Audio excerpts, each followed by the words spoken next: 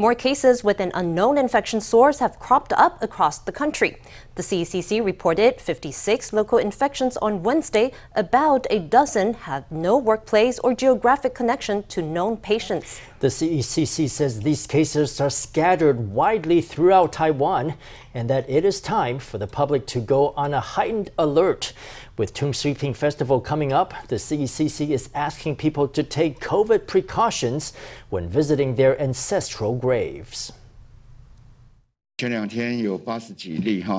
There were more than 80 cases yesterday and Monday, but quite a few could be traced to industrial zones. The 56 cases today were relatively scattered compared to the ones in the past. Taiwan's COVID spread is no longer limited to a few major clusters, the CECC said.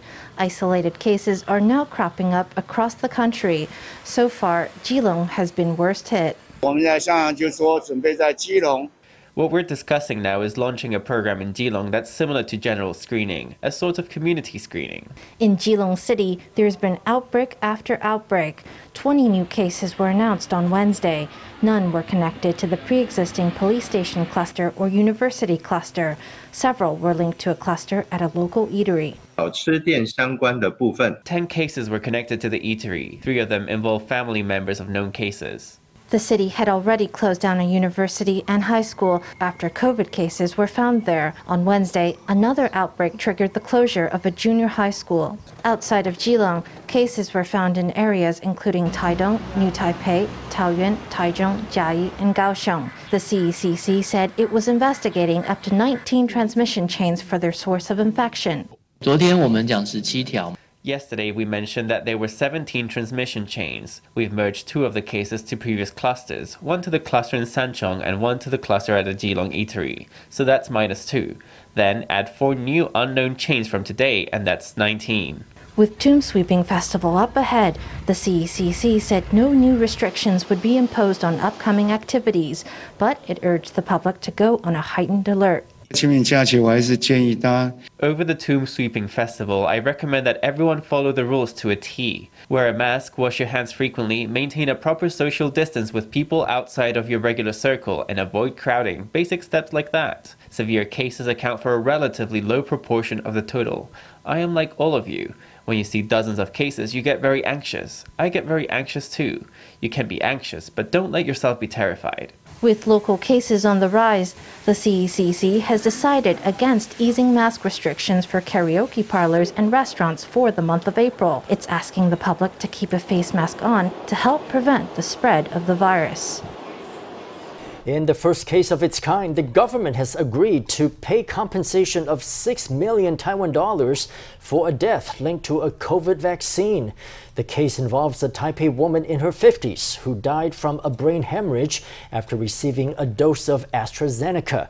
She had no prior chronic conditions. Health Minister Chen Shizhong said that a panel of experts determined that her claim was valid and that there was a direct relationship between the COVID vaccine and her death.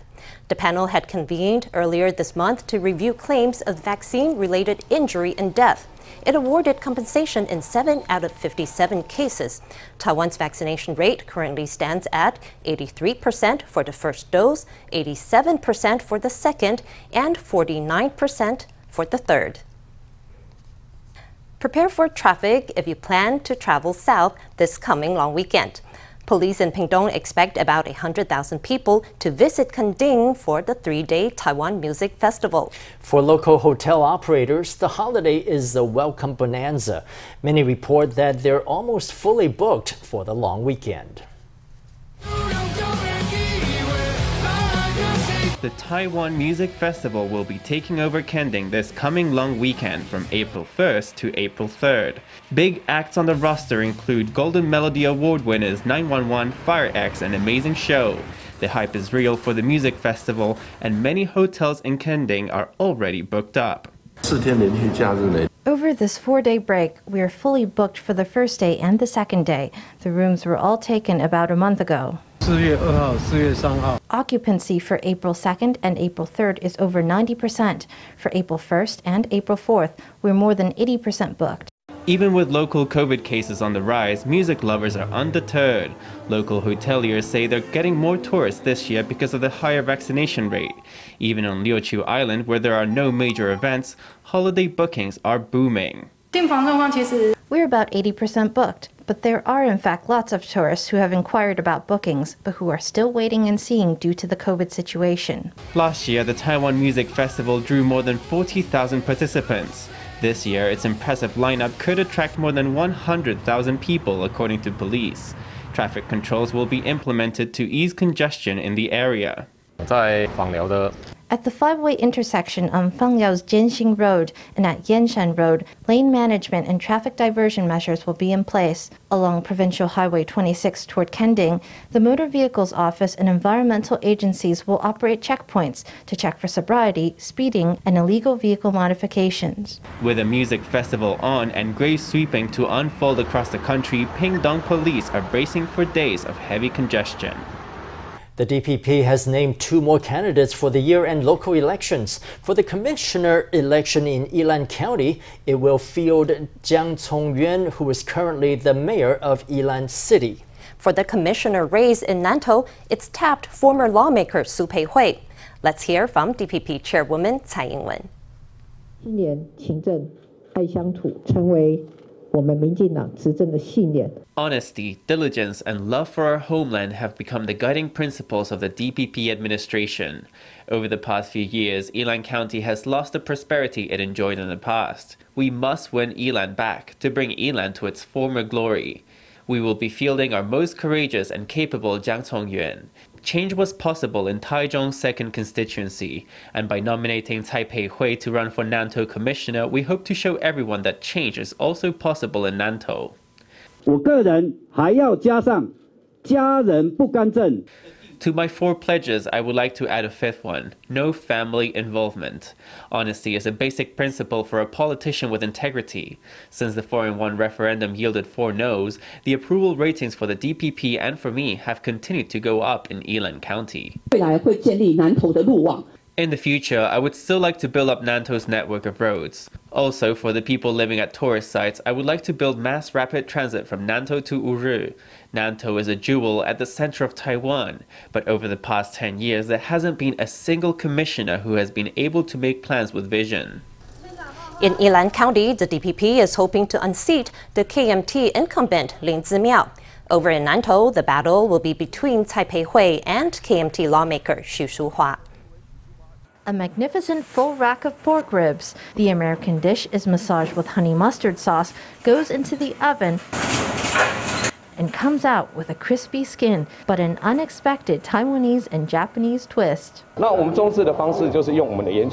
use shio-koji marinade and also infuse it with some fruit and vegetable juices. Of course, we add a bit of 5-spice too: star anise, Sichuan pepper, and Chinese cinnamon. Let's try the fish steak. Steeped in miso barbecue sauce, and underneath, an unexpected bath of milk dotted with vanilla pods in place of the classic cornstarch sauce. This menu is full of Japanese ingredients and flair.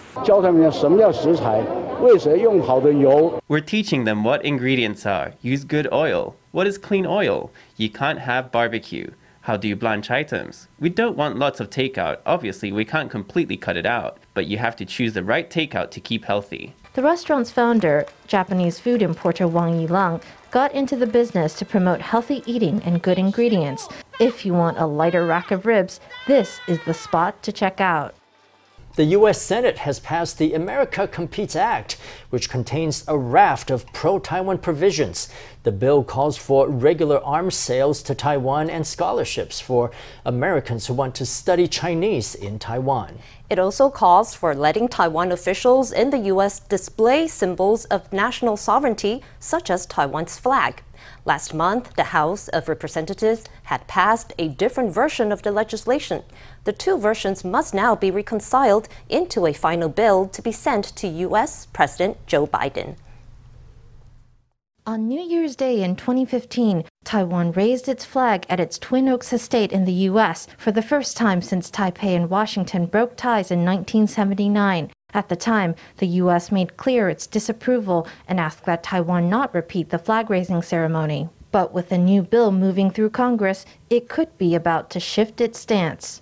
On Monday, U.S. time, the Senate approved the America Competes Act in a vote of 68 to 28. The bill aims to enhance the U.S.'s international competitiveness and counter China's influence. It supports regular arms sales to Taiwan and backs Taiwan's meaningful participation in global organizations. It also urges active engagement in trade dialogue with Taiwan. Notably, the bill calls for letting Taiwan officials display symbols of national sovereignty, such as Taiwan's flag and military emblems. It also wants to end the outdated practice of referring to Taiwan's government as the Taiwan authorities. The bill recommends creating a fellowship program for the study of Mandarin Chinese in Taiwan. In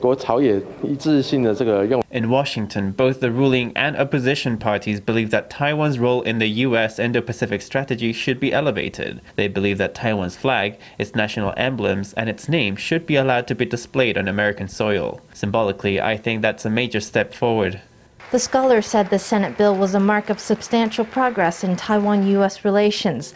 Last month, the House of Representatives passed a version of the bill that contained key differences. One example is that only the House bill calls for renaming the Taipei Economic and Cultural Representative Office so that it includes the word Taiwan. The House and Senate will need to negotiate a final version of the bill that can pass a vote in both chambers. The U.S. is elevating its relationship with Taiwan in a controlled manner. That means it's strengthening substantial exchanges that are within its scope of control. However, changes to official names have long been opposed by Beijing, so I believe that this bill could affect U.S.-China relations. Amid the Russia-Ukraine war, the U.S. is in need of assistance from China. Given the circumstances, I think that the U.S. will consider the various political factors and will want to avoid provoking Beijing. With the war still raging in Ukraine, Washington has many considerations to weigh when mapping out its next steps on Taiwan. The government has postponed its decision on whether to raise electricity prices. The announcement was made Tuesday after the semi-annual meeting of Taiwan's Electricity Price Review Committee. Officials said that due to the high price of global crude oil, they would have had to raise power prices significantly had they made the decision on Tuesday. Instead, they plan to hold off on determining pricing until the end of June at the latest. During the review of electricity rates, one important decision made was to hold off on deciding pricing. We will continue to monitor the situation closely. After more than 2 hours of deliberations, Taiwan's Electricity Review Committee agreed to postpone its decision for the first time ever. Electricity rates will remain unchanged for all users for up to 3 more months. The Russia-Ukraine war is having a significant impact, and we think that in the short term, fuel prices will remain very volatile. We'll convene an extraordinary session within 3 months at the latest. Due to the Russia-Ukraine war, prices are very volatile. In the past month alone, they've risen and fallen by more than 50%, so it's hard to make predictions. The news was well received by business owners. Of course, that's good for our livelihood. When electricity rates go up, we have a tougher time staying afloat. It's a good thing. It really is a good thing. The government leaving rates unchanged is a blessing for us. It's great. The committee had reportedly considered and rejected 3 other options: raising rates for big industrial users only, raising rates for all users, or leaving rates unchanged. The committee will convene again by the end of June. With a power rate hike looming, industry groups are on edge. We at the National Federation of Industries hope that any hikes that come won't be above 2%. As for the losses that corporations could incur, we hope the government rolls out remedies for that. For example, chips, steel, metal, and electronics firms are all automated. They need a lot of electricity. So, of course, a higher power rate would pile on a lot of pressure.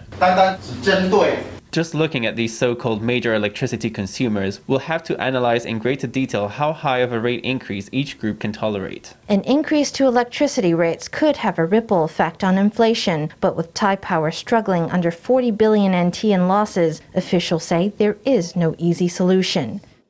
Taiwan has taken the top prize at the so-called Olympics of Bread in Paris. At the Coupe du Monde de la Boulangerie, bakers competed in 4 categories. The highest total score went to Taiwan's team of pastry chefs who beat out 10 other teams. Let's hear from an industry representative in Taiwan. This is the first time that Taiwan won the group title. It really wasn't an easy feat. Just now, many of us in the industry were watching the live stream. We're extremely touched, especially when they showed the national flag. Just wow, Taiwan was able to shine on the international stage. We're so moved. Some of us even cried. They are the pride of Taiwan, the pride of our baking industry. There were three bakers on Taiwan's team, and each competed in a different category: baguettes and breads of the world, sweet Viennese pastries, and artistic design. Each baker placed first in his respective category. The three then competed as a team in the gourmet baking category and placed first as well to score the gold trophy for Taiwan. This year marks the 160th anniversary of Taipei's Danshui Port. The harbor opened for trade in 1862 under the Treaty of Tianjin. 10 years later, Canadian missionary George Leslie Mackay sailed through that port into Taiwan, where he set up churches, schools, and a hospital that still stands today. To celebrate the anniversary of Danshui's storied port, a team from a local university has released a short documentary using historical documents and aerial footage to bring the film to port's history to life for the general public. 淡水拥有独特的河海山城老故事，曾是全台最大国际商港，风光一时。 The narrator tells the tale of Danshui Port, with help from aerial footage and historical images and documents. This 10-minute film was released on the 160th anniversary of Danshui Port and the 150th anniversary of George Mackay's arrival in Taiwan.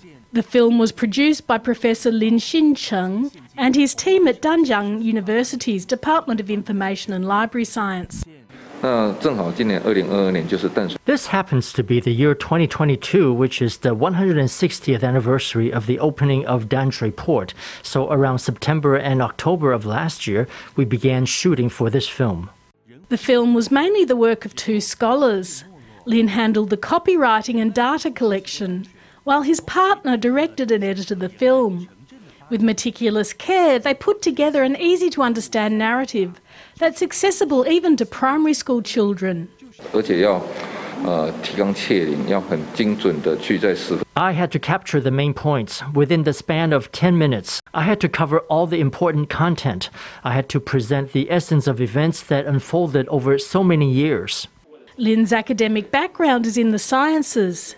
He completed a PhD in electrical engineering at National Taiwan University before taking a teaching post at Danjiang University's Department of Information and Library Science.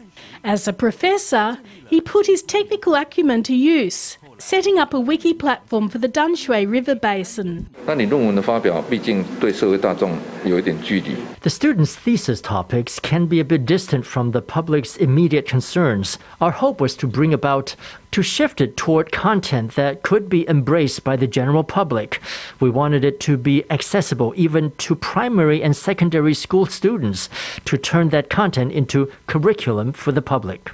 Lin's team plans to follow up on the film on Danshui Port with one new release each year. Slowly but surely, they intend to unravel the fascinating stories of the Danshui River Basin.